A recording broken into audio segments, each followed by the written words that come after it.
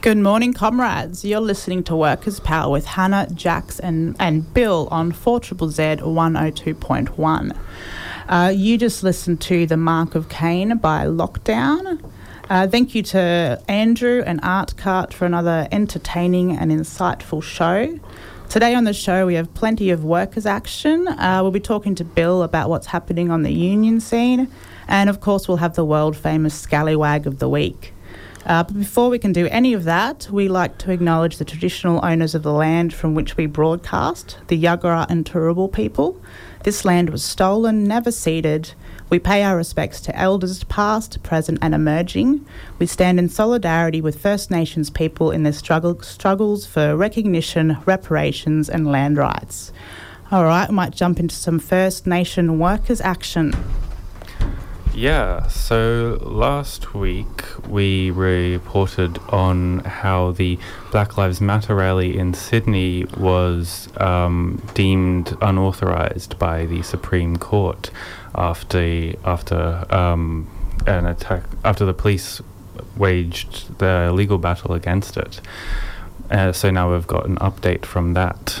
Last Tuesday, right after our show, the Black Lives Matter rally in Sydney calling for the officers responsible for the death of David Dungay Jr. to be charged was quickly repressed by the New South Wales police force. Police pulled out all stops, arriving in the CBD en masse with dogs, horse floats and riot squad cars, outnumbering the protesters 3-1. They arrested 6 people, including Paddy Gibson, one of the organisers, who were given $1,000 fines. No one was charged. A press release from the Justice for David Dungay campaign reads, "The Justice for David Dungay campaign condemns the New South Wales Police for shutting down the I Can't Breathe Black Lives Matter rally on Tuesday the 28th of July. The police response consisted of targeted political arrests of protest organisers, fining 2 members of the COVID safety medic team, detaining and fining many other attendees and corralling them to make physical distancing impossible. Police were even chasing protesters across city blocks and through shopping malls. These actions are disgraceful, heavy-handed and have undermined public health and safety. The actions taken by the New South Wales Police today were a highly political racist attack on the Dungay family's quest for justice for David Dungay Jr. and are a chilling attack on democracy and freedom of expression. These actions by the police have increased the risk of a devastating COVID-19 outbreak through the active creation of an unsafe situation where physical distancing was impossible and which undermined the credible safety plan of the protest organisers. The stated concerns of a health risk from peaceful protest are farcical, while there are significant double standards in the application of the emergency restrictions under the Public Health Act. Shopping centres and markets are open each day of the week, and every weekend sees crowds of people within shopping centres failing to practice physical distancing and with scant attempt to uphold public safety provisions. In the Victorian COVID-19 outbreak, workplaces have been a major source of new infections of COVID-19, and cases have been publicly reported of companies forcing at-risk employees to commute to work and to work in conditions with unsafe physical distancing or hygiene measures. We support efforts taken by workers with their unions, such as that which happened with meat workers at JBS Melbourne with the support of United Workers Union earlier today, which was last week, to shut down their workplaces if their employers cannot guarantee adequate public health and safety measures. It isn't possible for the New South Wales Police to present themselves as a credible protector of public health and safety while it maintains these double standards in its enforcement of safety regulations. If the public sphere and democratic rights must be shut down because of the COVID-19 pandemic, then so must the market. Continuing commercial activity has proven itself to be incompatible with public health and safety. There are no credible grounds to curtail democratic rights and freedom of expression in the name of defending public health. Fighting racism, especially when it is so indoctrinated into our state systems, is crucial to do at all times, under all circumstances. It's no surprise that $1,000 COVID fines, which in no way actually stop the spread of COVID-19, have largely been handed out across Canterbury, Bankstown, Liverpool and Fairfield, all areas known for having large immigrant, refugee and people of colour communities. It is essential that First Nations justice, justice for Black lives and all people who continue to be attacked by racism be a core priority for us all, considering the police force's continued attacks on these communities. The Liberal government has the power to make change, but has made squashing of any opposition to them as more of a priority than dealing with the pandemic of state-enforced violence. The Liberal government has continued to ignore the several Black Lives Matter demonstrations across Australia that saw several hundreds of thousands of people calling for the abolition of racism and the racist police. To them, we say, you do something about racism, provide justice to all families who have lost a life to police violence and death in custody, and only then will we stop protesting.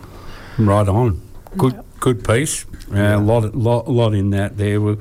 Well done, team. I should mention that it was quite long, so I've actually taken out a fair few chunks. So if you want to see the whole thing, you can go to the Justice for David Dungay Jr. Facebook page. Yeah, they've been very, very good, very active, raising money and the like. What I wanted to talk about here, and just from personal experience, really, and that's what we can draw on. And the last Sunday afternoon rally at Kangaroo Point there, they got approval to shut down Main Street, and we were all there. But then what happened was the coppers, they, through technicalities, they what they did is, you've only got this side of the road. So we only had the say, what did it be, the western side of the road. We weren't allowed on the eastern side of the road, right? So what that created was less space, and that's why the protesters out there went for the approval, so that they've got space to spread out. Due to a technicality, the coppers said, you're on that side of the road. The people, look, mind you, the people there did extraordinary and, keeping distance and looking after each other.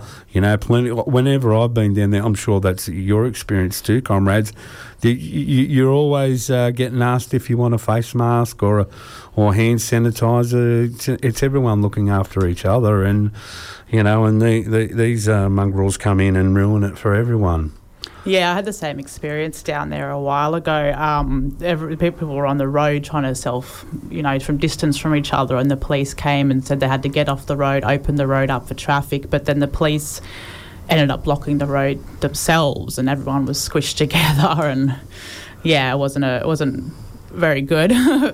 Yeah, well, like the last thing says, once all these violence and death in custody and the like, then we'll stop protesting. It's pretty easy to fix it, isn't it, eh? Yeah, we don't go out and just do it for the fun of it. Right, well, you got another First Nations story for us, Jackson. Yeah, this one's pretty exciting. So, the First Peoples Assembly of Victoria has met with the state government for the first time to begin negotiations on the process for treaty making in Victoria. Assembly co-chair Marcus Stewart said while the discussions did not include formal negotiation of treaty framework, it is important to be on the same page when it comes to processes before treaty making begins.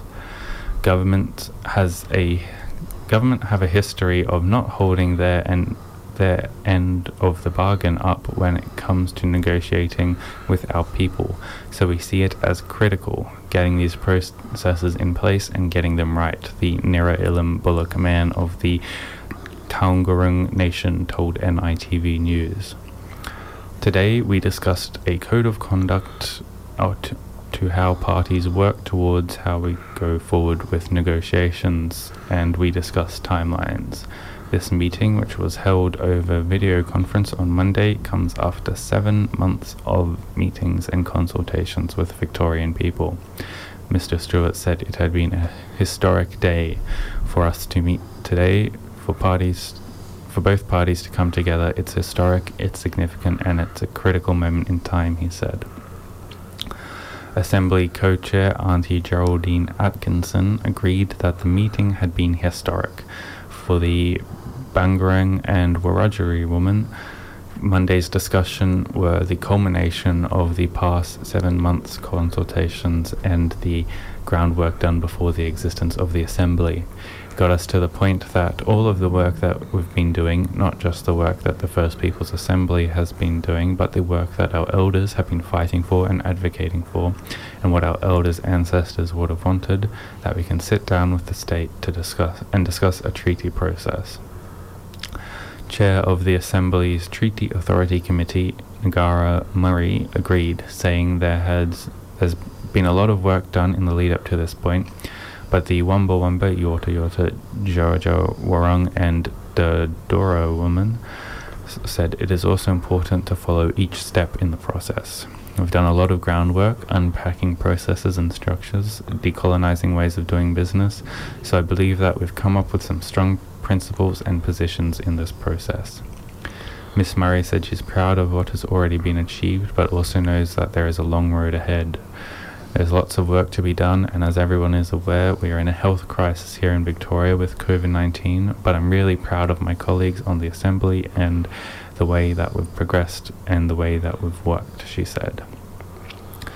Today I'm feeling positive. I think that as we progress towards treaties for our people, it is critical that we have respectful and authentic relationships with government.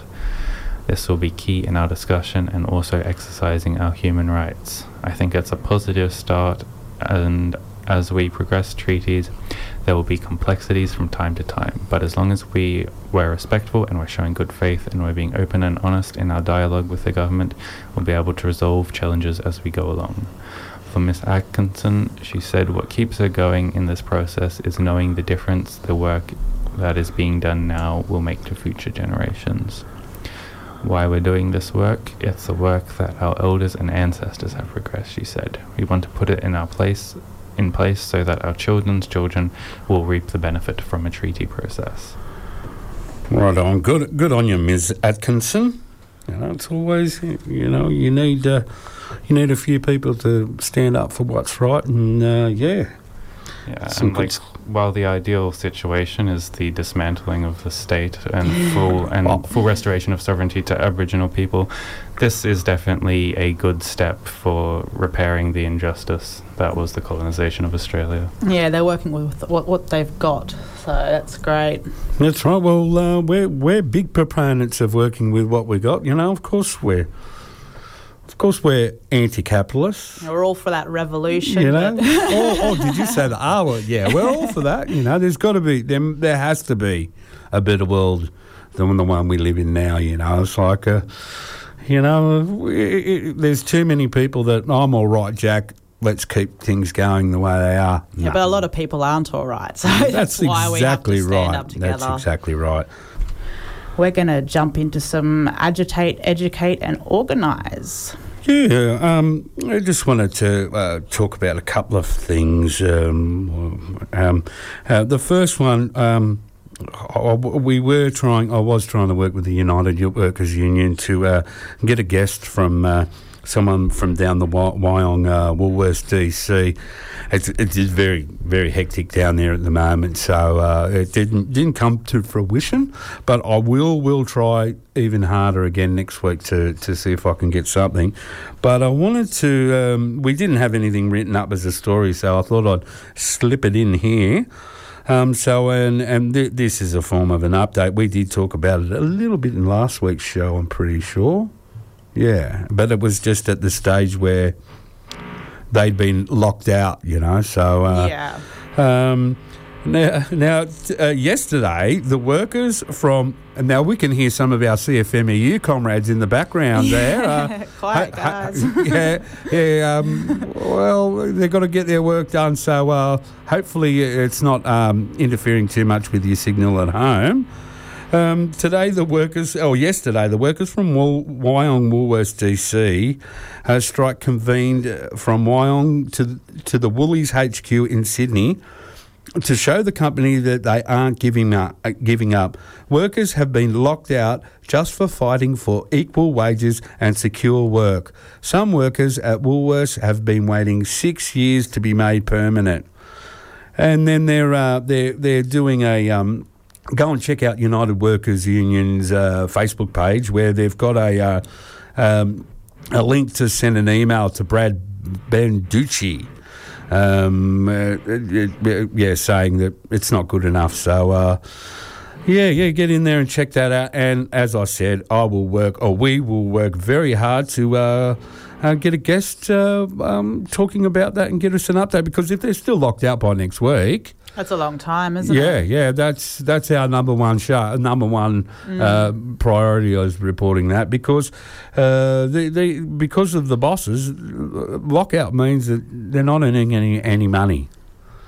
So not good at all.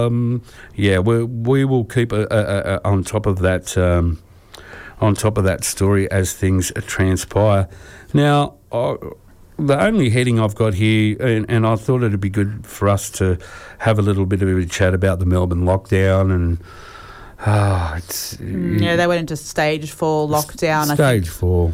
Was it Sunday afternoon or yesterday? One of the two. But now what's going on is, say from my sector, the biggest impacts will be the workers at places like JB Hi-Fi, Office Works, Bunnings and the like, because they're going to be closed now. So, Bunnings is staying open, I'm pretty sure, but it's just for tradies. And also some of these businesses are all set up as click and collect. So, no browsing, which, that probably makes a fair bit of sense, and they should have probably done that from the beginning, So, if it's an essential item, you shouldn't have to go in and shop for 2 hours to go get it, You go online. If it's an essential item, and I'm sure companies like JB, Bunnings, and they'll have call centres that you can call and get assistance. I'm sure they want your money at the end of the day. So look to any of our comrades down in Melbourne. We do have some who listen up and listen back to our show. Solidarity, we're thinking of you, and it's our role as workers to get in behind those that they're going to be locked out of pay, basically, locked out of the work. A lot of workers are going to be affected. So, Raph, we were calling on these companies, especially Bunnings. Come on. Bunnings make an absolute fortune, They can they can afford to keep paying all their permanent staff the whole way through. There's no doubt about that. They can afford to, but that doesn't mean they will. Yeah, that's right. The shareholders can't afford it because they want their dividend at the end of the year, don't they? Yeah. Grubs. So the government's, for all the criticism that he's got, Dan Andrews is... He's trying, we've got a couple of Labor, up here. Anastasia's done a not too bad job as well. They seem to do a little bit better in crisis Labor governments. Maybe that could be another topic heading. Labor, the Labor Party and the crisis. Yeah, well. How they win power, So there are, of course, plenty of criticisms to be laid against them, such as the keeping open of the border just for economic purposes, which put us all at risk. We were so close to getting rid of the virus in Queensland too. That's right, and I heard something. I think it was on Q&A. I was flicking. I don't normally watch it. I was just flicking around the grounds, and I heard someone mention that so it was last night. It was on. Today in Sydney, there's 17 planes arriving from Melbourne. Oh my goodness me! Is that a lockdown? Is it? Is that crazy? How does that work? Yeah, that's right. So it's another one. And me being a cynical, I'm yelling at the telly, hey, come and look at this. It's like I'm being very, very cynical about it and saying, well, if you're rich, there's no lockdown. If you can afford to fly, You know? Are there any planes flying into like Queensland and other states, or is just Sydney that you heard about? Yeah, it was just Sydney that I heard about, so I can't, really. I'm sure there would be, and we're hearing them. And the other one is, I think that, so we had the 3 new cases, but there's been, from that, there's been 4 designated cases, the 2 young girls. The sister. The sister, and then there was a couple. So there's actually been 5 from the. I heard the husband was diagnosed and his partner works in aged care. That's the Bellbird Park man and the Pinjarra Hills aged care worker, they both tested positive. Luckily, everyone at the Pinjarra aged care facility was tested. Thankfully, none of them. Yeah. That's our most vulnerable part of the community. So, yes, we've all got to do our bit, and we feel for our Melbourne comrades, and just wanted to give a bit of a shout out to them down there, and. Solidarity. Yeah, we haven't forgotten about you. No, not at all. Righto. Well, we've got a couple of stories that are they're not the same, but they're workers have used the similar method through the health and safety representatives, and then after that we'll talk a little bit about the health and safety representatives. But this first one. Was written by we've lifted it from The Age, and the reason that we've lifted it from there is because it was written by Ben Schneiders. Now Ben is a comrade. I call him a comrade because he's the one who's been exposing the penalty rate rorts at the beginning of RAFU. So he's worked, and he actually won a Wakely Award for one of his stories writing about the, let's say RAFU. Let's say RAFU, but writing about how retail and fast food workers are getting ripped off. I think he might have even had something to do with the 7-Eleven story way back then. So I just thought I want to mention that. Jackson, are you good to go? Hundreds of workers at a Woolworths liquor distribution centre in Melbourne's west walked off the job after a worker tested positive to COVID-19. Work stopped on Monday morning after a cease work notice was issued at the giant Laverton North Distribution Centre, which supplies alcohol to Dan Murphy's and other Woolworths chains. Late on Monday, the cease work was lifted after talks between the company and the union, and after the appointment of a hygienist to verify the cleaning of the site had met standards. United Workers Union official Matt Toner earlier said that they had to take action. We have seen this a dozen times already. Each time the company tries to downplay the virus and keep operating there's 50 or 60 COVID cases. The best plan Woolies can make is to go hard now and send all workers home with pay so that they can be tested and do a proper deep clean. Mr. Toner said Victorians are facing harsh restrictions and Woolworths needs to respect the sacrifice we are all making and treat this outbreak with the seriousness it deserves. Mr. Toner said the UWU had given Woolworths a list of demands on Saturday, including a 72-hour deep clean and that all current and soon-to-start workers and contractors be tested for the virus. They also want an epidemiologist engaged to provide advice on the management of the disease. The union said the workers met on Monday morning and walked off the job after deciding Woolworths had not done enough. Yeah, Nelly got scallywag again there, Brad Benucci. He's been mentioned a couple of times in these stories. There's a couple of worse things happening on at the moment. So, what a scallywag. Even though he's not the scallywag of the week, he's still a scallywag. Well, he's won the award before, So yeah, it keeps popping up. Listen, I think that before we're going to move, our next HSR story is is about the JBS abattoirs down in Victoria. Jackson, you good to take us through it? Victoria's biggest abattoir, JBS Brooklyn, shut again last week after cold store workers at the site walked off the job over coronavirus concerns. The United Workers Union, which covers 150 cold storage staff, said the action was in line with the Victorian Occupational Health and Safety Act. The UWU is one of 2 unions representing workers at the site, but the action means the plant has again had to close. It comes after 71 positive cases connected to the JBS outbreak and 15 days after the abattoir was ordered to close by the Department of Health and Human Services.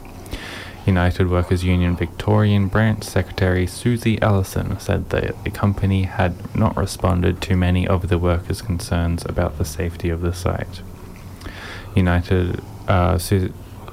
Susie Ellison also said that during that time the company had not responded to many of the workers' concerns about the safety of the site.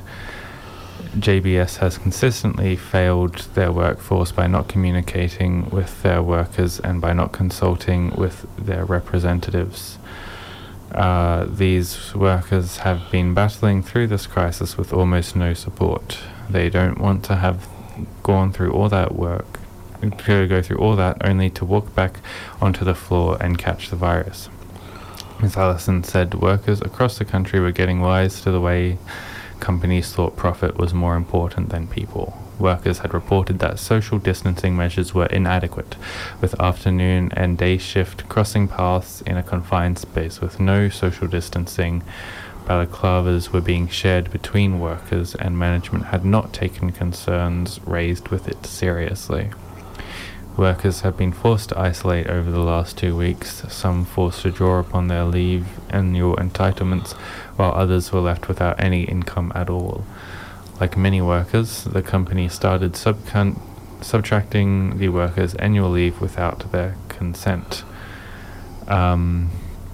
The union has been calling on JBS to provide additional paid leave for the workforce. Workers felt the extra paid leave would be a fair compensation after they contracted the virus at work and through no fault of their own. So yes, that's the type of results that you can get when you've got a workers' representative. That's what the HSR is, and the reason that unfortunately we couldn't get United Workers Union on, but I noticed that these HSR things are coming up, and I've been living and breathing this for the last 3 months, I'll tell you, comrades. So I thought, maybe the workers' powers comrade can interview me. So off you go.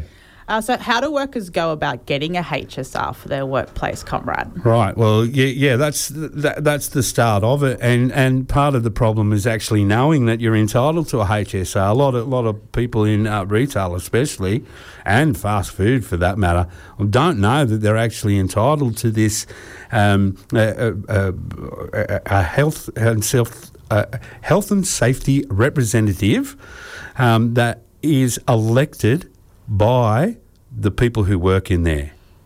All right. So and then to go about getting it, what you've got to do, and you can see the amount of work here, and if you haven't got your union behind you, it's a fair bit of stuff. So what you've got to do is you start out, you've got to let your boss know that you want to have a workers' representative as a health and safety representative, right? And then you go into negotiations with the bosses in regards to how many working groups that you have. Now working groups could be defined. We'll use the retail example, right? So groups could be defined by time. So you got shift works. You got AM, PM, night shift. You could also organise it in department. So you've got a working group that works in. So you've got your deli and your meat departments, right? Who are working with knives and slicing. That could be a working group. And then you've got your night fill people. that would be a working group. You got your service people, that would be a working group. And so each one of those groups, if it's done like that, could be you could have a health and safety representative. Now, I can announce that I've been working on Coles at Toowong. Now, I can announce that we have successfully negotiated to have 2 working groups, open and close. So that was just the negotiations that we did, and what our members felt was best for these times and things like that. So that would be, I would hazard to guess that once that election process happens, that will be the first health and safety representative in retail in Queensland. Oh, wow! Since well over 2011, when the Act was introduced. Oh, awesome work! Yeah. So, after the negotiation process of the working groups, what then happens is you have an election process, and everyone in the workplace, not just union members. I should add, it's everyone in the workplace. So they've all got to vote. And then you've got an elected health and safety representative, and then what happens is the boss has to pay for them to go and do a week's worth of training, right? They do it's a 5-day course, and once they've done that course, they know what they can, what they can't do, how they're supposed to do it, so that they know what they're doing. And once you've completed the training, you can issue things that are, and it was kind of touched on in here, and this is what these workers at JBS and the Woolies, was it Woolies DC, wasn't it? Yeah, what they've done is their HSR said, right, here's a notice.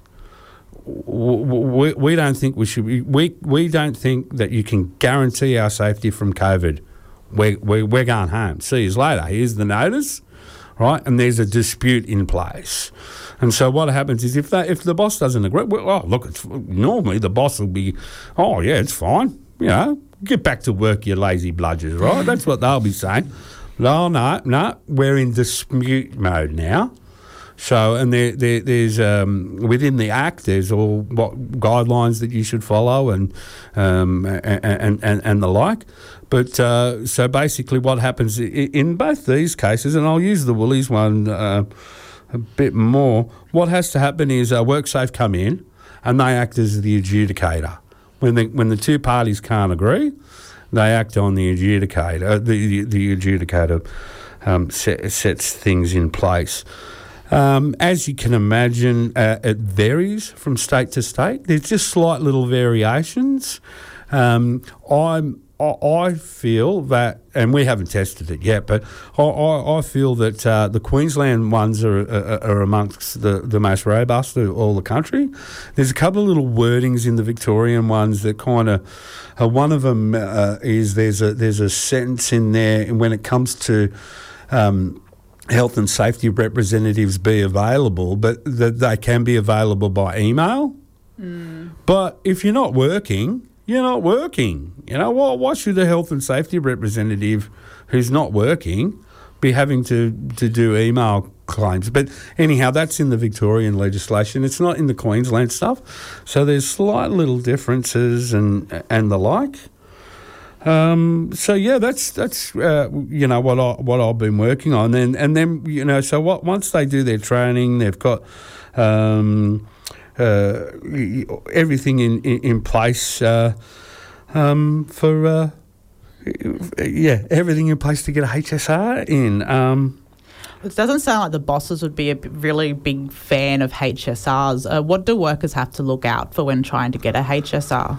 Well, there's lots, there's lots in there, and there's been sneaky little tactics like when you finish the working group negotiations, right? What they do then is they will try and call a team meeting of all the workers when the union members aren't rostered on, and then they are trying to classic tactic. Classic.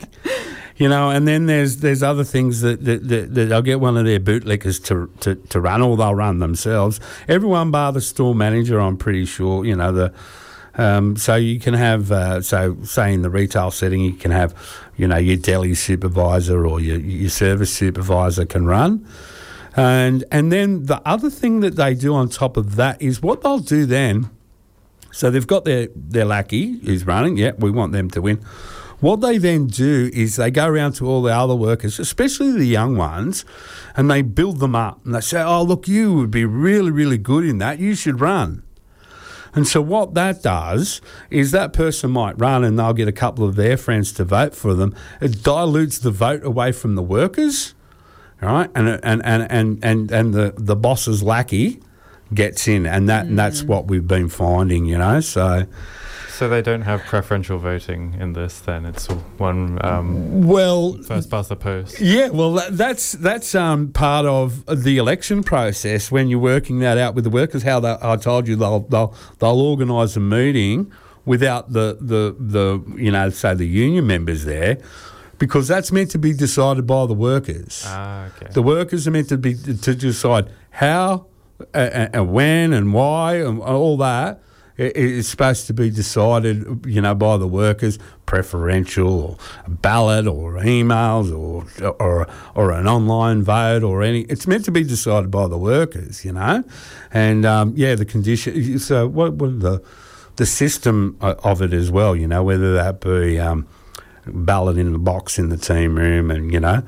But the thing is, you know, like for the ones that I'm working on, I want to make sure that either us or the workers can keep an eye on it to make sure that it's, you know, that it's good, you know, and that it isn't corrupted by the bosses, you know.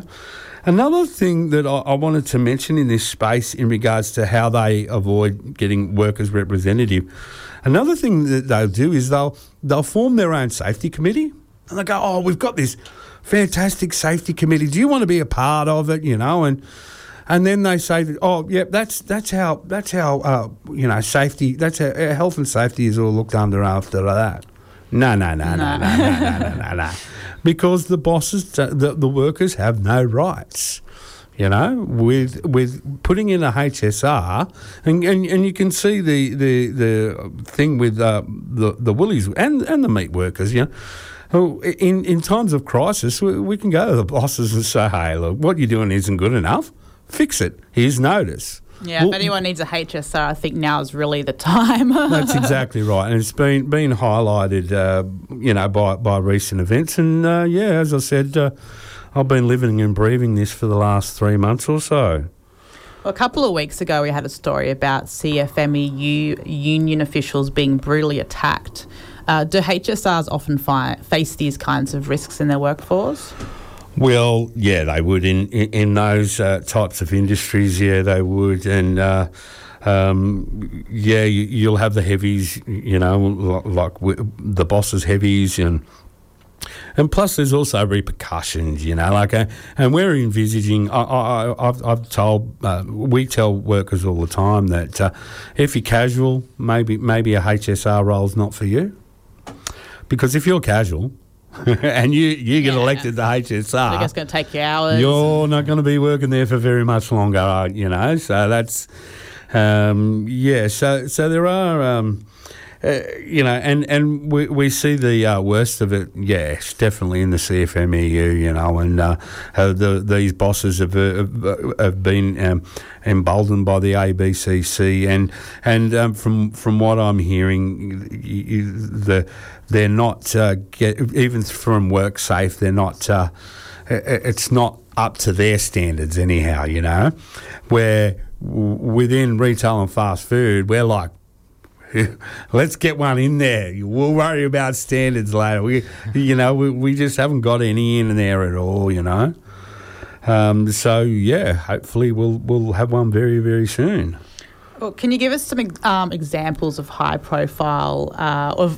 some high-profile examples of when a HSR has protected workers? Well, I had a look around and I couldn't find too many, but I just wanted to refer back to these two cases that we're talking about.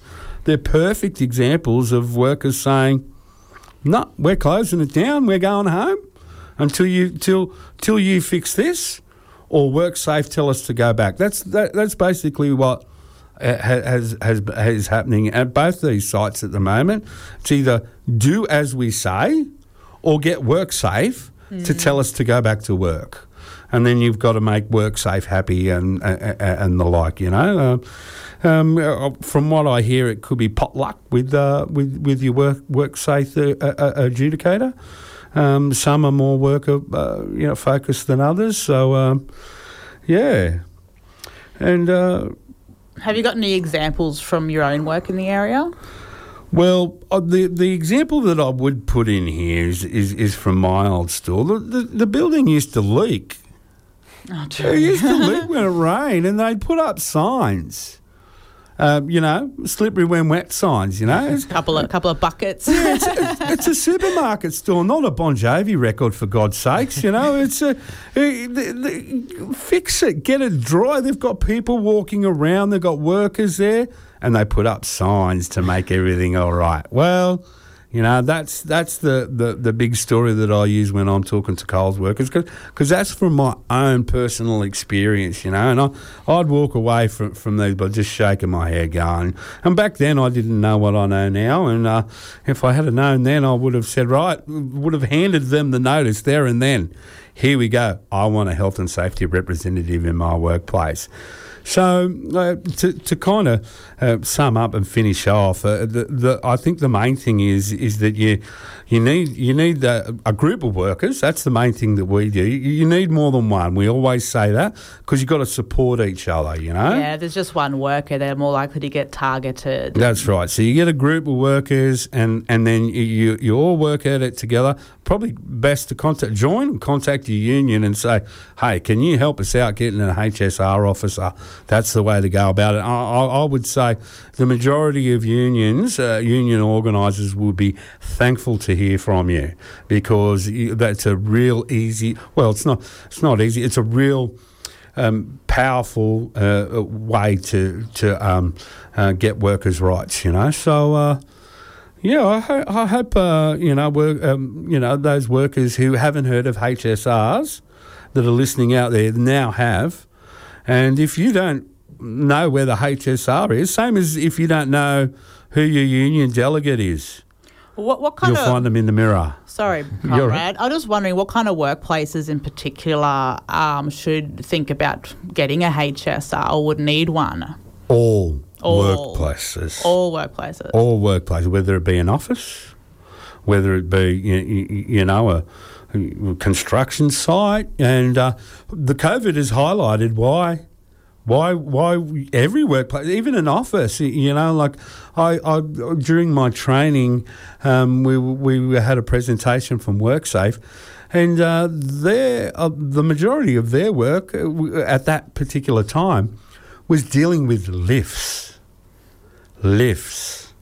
You can imagine, with COVID, and when you've got these high-rise buildings, and I ain't working up 20 flights of stairs, I'll give you the drum. But then again, I'm not getting in the lift with a couple of strangers either. So, the way they've done that, and if there's a HSR or a responsible boss in place, they put these things in practice, and WorkSafe come in and you check it out. Some of them, it's the actual building that have to work with WorkSafe and the like. So, I stand by the first. Of course, some are more hazardous than others. And I think that's kind of what you were looking for, your electrical things and stuff like that, definitely, But I think the real answer to the question is, all workplaces need a health and safety representative from the working group. Yeah, that's good. Thank you. That's the answer I was looking for. So no matter where you work, get onto your union and get a HSR put in place, especially at the moment with this pandemic putting so many workers at danger.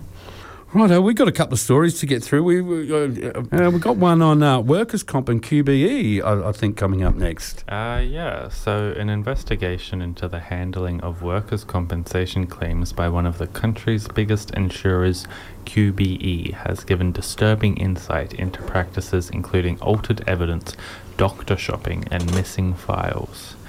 Mr. Fitzpatrick spent a decade working as a prison guard at Silverwater. Mr. Fitzpatrick and two of his colleagues lodged a claim of bullying and harassment by their employer, Corrective Services New South Wales. A series of doctors agreed Mr.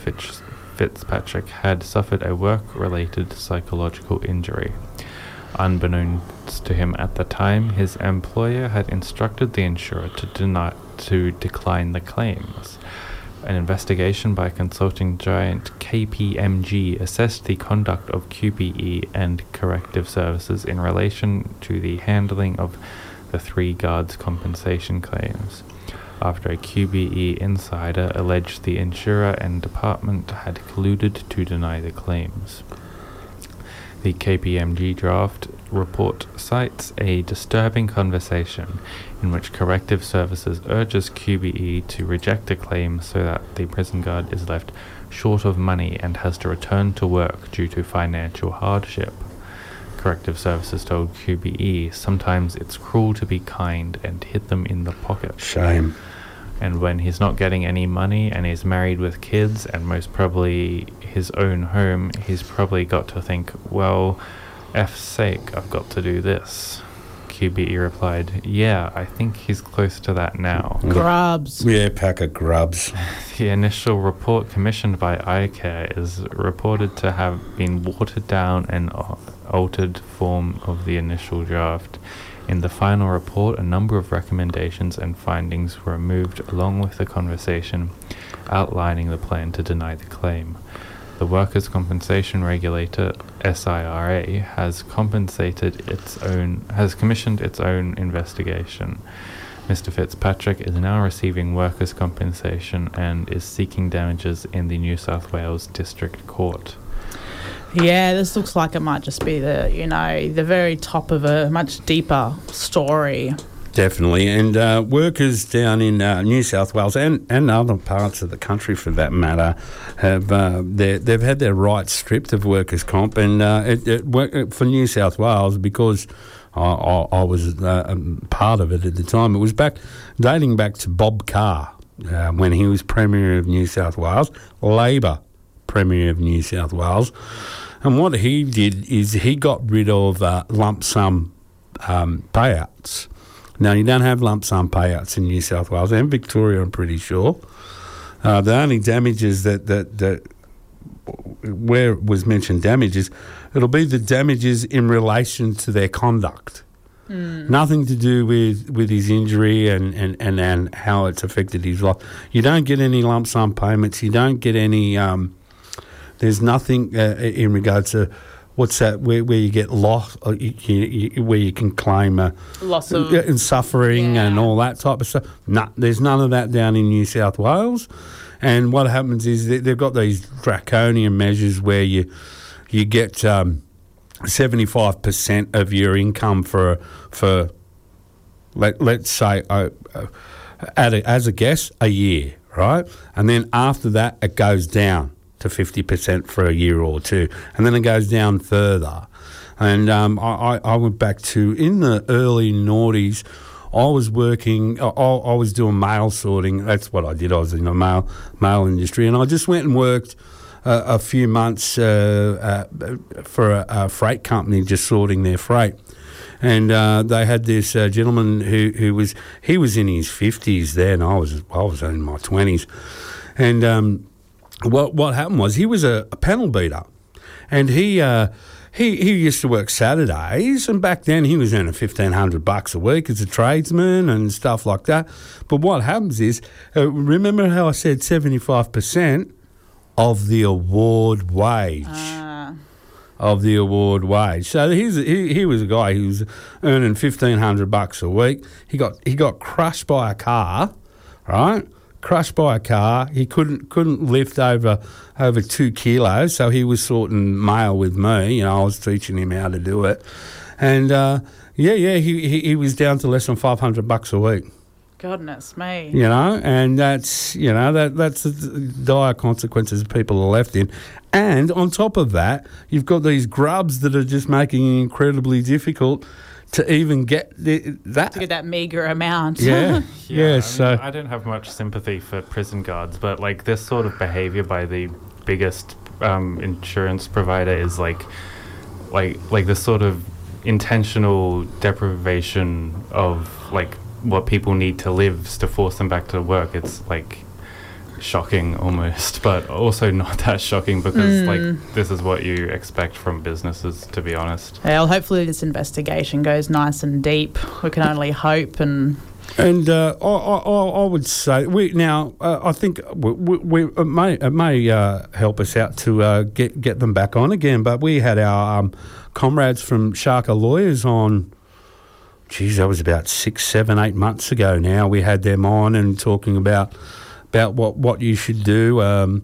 So from memory and from experience, if you injure yourself at work, try and do an incident report. Always try and do an incident report. Keep it simple.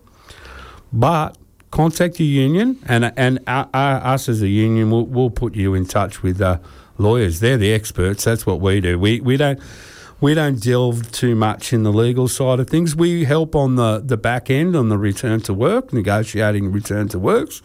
But all that complicated thing that is the workers' compensation industry, we have enough trouble with the industrial relations industry, that the law side of that. We get the experts in the workers' comp. So the advice would be, of course, contact your union, but you can get in contact. There's so many no-win, no-fee unions out there, lawyers out there. And if you hurt yourself, call them. Righto. That's it for Workers Action. We did quite well. I thought we were running a little bit behind. Got one more. We've got one more. Oh, let's go. Go. As of August 2nd, all aged care facilities across Brisbane, Ipswich, Logan, Redland, Gold Coast and the Scenic Rim are affected by the lockdown. According to Chief Health Officer, the lockdown means the affected facilities are closed to non-essential visitors. The affected facilities have enhanced screening of staff, including temperature checks, and staff should not work across multiple facilities where this is not practicable. It should be minimised and additional precautionary measures put in place, including maintaining staff records and increased personal protective equipment. Currently in Victoria, aged care staff who are prevented from working at another aged care facility or who have to self-isolate for reasons regarding COVID-19 are being financially compensated by the Victorian and federal governments. The QNMU is strongly advocating to senior levels of the Queensland and federal governments that similar arrangements be implemented in Queensland. No nurse or carer should be left worse off. If you are turned away from your workplace for any reason, you should ask your manager what they want you to do and if you will be paid for whatever you are told to do. If they are directing you to cease work, request that they put this direction in writing. If you are told or you suspect you won't be paid, contact the QNMU. All aged care facilities should be prepared for a potential outbreak. The best way to protect yourself and others is to ensure you have the right PPE and that you know how to use it correctly. While on this topic, we would like to note that as of last Tuesday, of the 769 cases of COVID-19 in nursing homes in Victoria, only 5 were in public sector aged care. The reason for this is that there are no minimum mandated staffing levels or ratios in private care. All right, it's our CFMEU comrades are back into the thing next door again. For those that don't know, the building next door have been working, and our CFMEU comrades are drilling the wall today. That was a bit of a fright, that one. That did frighten me. I thought the panel was about to blow up. Right, we got through that just, and look, just a quick note. Good on for those that are doing the right thing. Good on them, and by the looks of it, it's the government, the state controlled ones that are doing the right thing. A shout out to that Pinjarra Hills place. I heard that they were the one that they suspected that the worker was went in there. But they did very well. They locked things down. They cleaned it up. They tested everyone. I think just as a quick note to finish, I think as Queenslanders, we could probably give ourselves a bit of a pat on the back for going back down to 0 cases. Let's not jinx ourselves or anything. Yeah. Well, okay, yeah. Let's keep up the good work. Yeah, we are doing well. We're going to jump into some international workers' action now. Yes, so we've first got some news from Turkey, or areas near Turkey, from AMW English. The People's Defence Forces, HPG, carried out an operation against the Turkish occupation army in Katojerka of Cernax, killing 4 Turkish soldiers. HPG forces stationed in the Kato region in the Kurdistan state of Cernax on the 29th of July targeted a unit of the Turkish occupation army which was wandering in the region as part of the Turkish occupation campaigns on the positions of the Kurdistan People's Defence Forces. HPG forces were following up the movements of the Turkish unit until it fell in their ambush, which resulted in breaking out clashes between the two sides, killing 4 Turkish soldiers and wounding another. The Turkish occupation forces launched a military campaign on the 13th of last June in Gabar region in the Kurdish state of Cernax, and the Turkish occupation forces targeted the area with intense airstrikes. They also carried out landing operations with Skorsky aircrafts.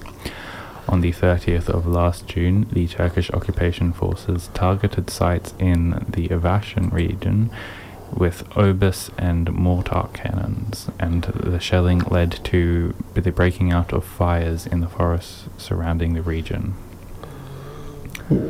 Yes, so solidarity with the People's Defence Forces. Yeah, the fascist Turkish state has been doing a lot of killing a lot of people over there and forcing people off their land and all that. It's a pretty big deal. But now we've got some more another story from AMW English, this time from the US. Not strictly related to BLM. This time it's due to COVID. Since the beginning on July 4th, around 141 prisoners and counting have engaged in a rolling hunger strike in restricted housing at the ORED unit in Iowa Park, Texas. The strike appears to be well organized and large, and the group of strikers, calling themselves Team 1, has released a 13-point program that addresses a whole range of issues, from immediate improvement of conditions like food trays, TV on restricted housing and educational opportunities, as well as broader changes dealing with parole eligibility policies across Texas, payment for prison labor, and the retaliatory and racist profiling of prisoners being assigned STG or gang status. From a participant in this hunger strike, let me bring you up to speed. So on July 1st, the head warden, Jimmy Smith, called out one of the influential soldiers. He attempted to negotiate, yet was told, "We're gonna do what we're gonna do on July 4th. Our price to quit is to see TVs and phones in our living area. Until then, we strike." We had about 141 people at the start, yet these numbers don't tell the full story, because I'm coordinating the comrades in intervals/waves. Much like a sports team with starters and reserves, the next day after the comrades' convo with the warden, all the phones on the unit ceased to work. This includes general population, so you see that the pig power structure wished to stop the word from getting out. Since early July, the administration at ORED unit has also retaliated by taking away prisoners' commissary, inspecting cells, denying strikers their own property until they come off strike, and shutting the water off to individual prisoners who have flooded their cell in protest. Yeah, good on them. Yeah, they're workers too. They're still working. And then, you look at the US Justice, Every second person's locked up. Well, there's terrible statistics in their jails over there just for possession. Because if you get done 3 times with pot possession, there's a mandatory sentence. I think it dates back to, Ronald Reagan's war on drugs and crap like that, And doesn't the US have something insane like half the world's prison population? Yeah, they have the highest prison population in the world. Yeah, I'm not sure if it's half, but it's like some huge percentage out of the world. whole world. Yeah. Oh, wow. That's a lot of people. Yeah, you think and they might have changed the whole pot thing with like the legalisation of it over there, but they haven't. They may have changed it. Sorry, I'm a bit outdated, a bit of an old fella. But I know there are some states where it's legalised, but there are, of course, still all the other drugs, such as like the opioid crisis, where like they get hooked on drugs that are prescribed to them at first, and then they gain a dependence and they can't really stop, which is not a crime crisis. These aren't criminals who are getting hooked on opioids and stuff. It's a health crisis. They have been affected. Their health has been affected, and they need medical treatment. They don't need to be locked up. Yeah, well, you comrades have surely heard about the test they did with rats. Like they offered them drugs. And if their cage was really, really boring, they took the drugs. But if they had a cage with lots of stimulus and whatnot, they didn't do the drugs. So it's, as you know, a reflection of our society. People are escaping. I don't think it was just like stimulus. It was also like social connections. Yeah. Yeah, like the community is the biggest, the most beneficial thing in general. Like just community will help you with so much things in life. Yeah, well, we need that connection with each other, don't we? Like it's deeply embedded in us, and with poverty especially, it cuts you off from your community, and people look for these other outlets such as drugs and alcohol to feel and good. Like all this individualization, which has been driven by capitalism, is like a huge part of the health crisis and the drug crisis that we see today. Yeah, that's why community is so important, and looking after each other. And now it's not just Texas that this is happening. You got another story from Alabama. Prisoners are starting a hunger strike. Yeah, so this one's a lot more recent. On July 29th, anarchist prisoner Michael Kimball, fellow prisoner Brandon Oden, and several others began a hunger strike from all foods other than water in protest of the inept mishandling of the COVID-19 crisis at Easterling Correctional Facility. Issues include the lack of outside exercise, despite an hour of such time being mandated by the law, the lack of access to the law library, the lack of clean and fresh water, and the lack of access to healthy foods and fruit. And the lack of proper testing and quarantining of prisoners, the lack of proper disinfection, and the administration's refusal to release vulnerable prisoners being held at Easterling. Additionally, prisoners are demanding adequate medical treatment for prisoners Daniel Wilson, who has a broken arm that has gone untreated, and for 86-year-old prisoner Michael Mayola, who has back and other health issues that have been neglected by prison staff. Yeah. Yeah,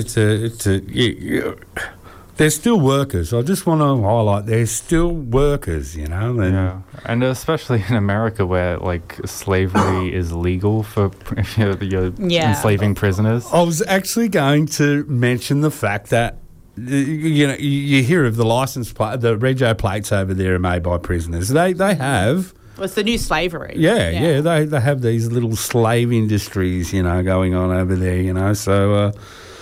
It's good to see anarchists and activists alike standing up and fighting back.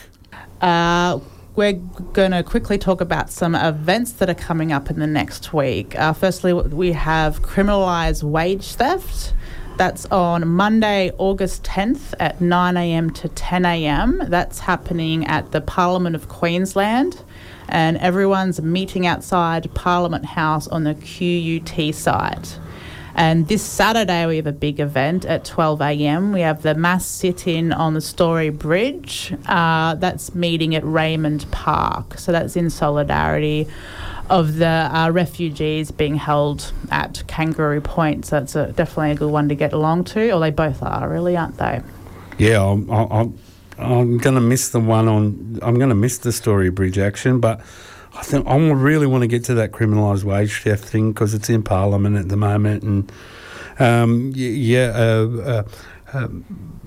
Alexis from Pineapple Rebellion did a fantastic story on that and interviewed Josh Cullinan from the Retail and Fast Food Workers Union.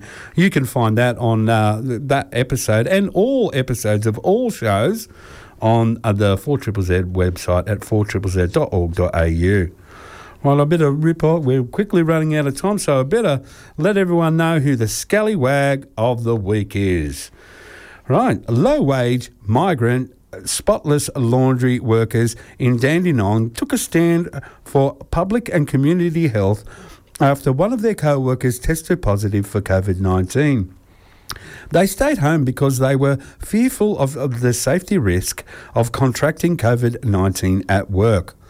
Spotless laundry workers handle COVID linen from healthcare providers, and as such, the condition of their health can affect others. Instead of managing the health risks, Spotless took the workforce to the Fair Work Commission as more co-workers tested positive. After workers took action, the Department of Health and Human Services ordered the closing of the facility on Friday 31st of July and that all workers be tested for COVID-19.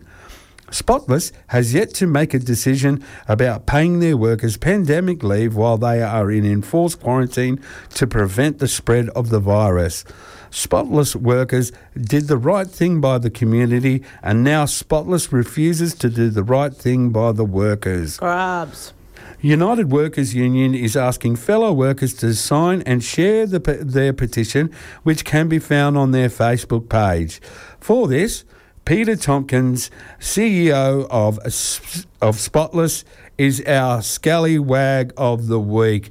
Now, I also wanted to mention that when we were doing our research, I found a photo of him. I even looked up to check that I'm allowed to say this, for libel, and I am, so I will. He is a privileged-looking little prat. If you've ever seen someone that you'd want to smack around from the ruling class, this is the one. Oh, what absolute grub! What a grub! And he is our scallywag of the week. Yep. Righto, well, that's our show. We did it. We did it. That was a good show. A bit of variety. Some good in-depth analysis on HSR. I hope workers, comrades listening at home, got something out of that and are busily calling their union to work out how they can get a HSR in their workplace. So that was great, comrade. I definitely learned a few things. Right. So that'll be about it from us. Have we got another minute or so? Well, that's a perfect timing for us to mention. Next week, we're going to be all Radiothon. Now, because I missed a 1975 track this week, I'll put it on my agenda to find two for next week to celebrate 4ZZZ's birthday. We all get, we're comrades, we're all solidarity here, so... we all want to be part of 4ZZZ, and Radiothon is the perfect time to do it. So be sure to tune in next week. Stick around now. We've got Max is back in the seat for Brisbane Lines, and I'm sure he's going to be presenting something informative again. So stick around for that, and we will see you next Tuesday. See you next week, comrades. Good Things in Strange Times is a 4ZZZ community directory full of frequently updated support for local businesses, initiatives, and you. If you're looking for creative, practical ways to keep connected to your community, show your support for your favourite small businesses, or are seeking services and advice during these strange times, take a look through our ever-growing online directory. There, you'll find everything from fresh local produce providers and book merchants who'll safely deliver right to your door.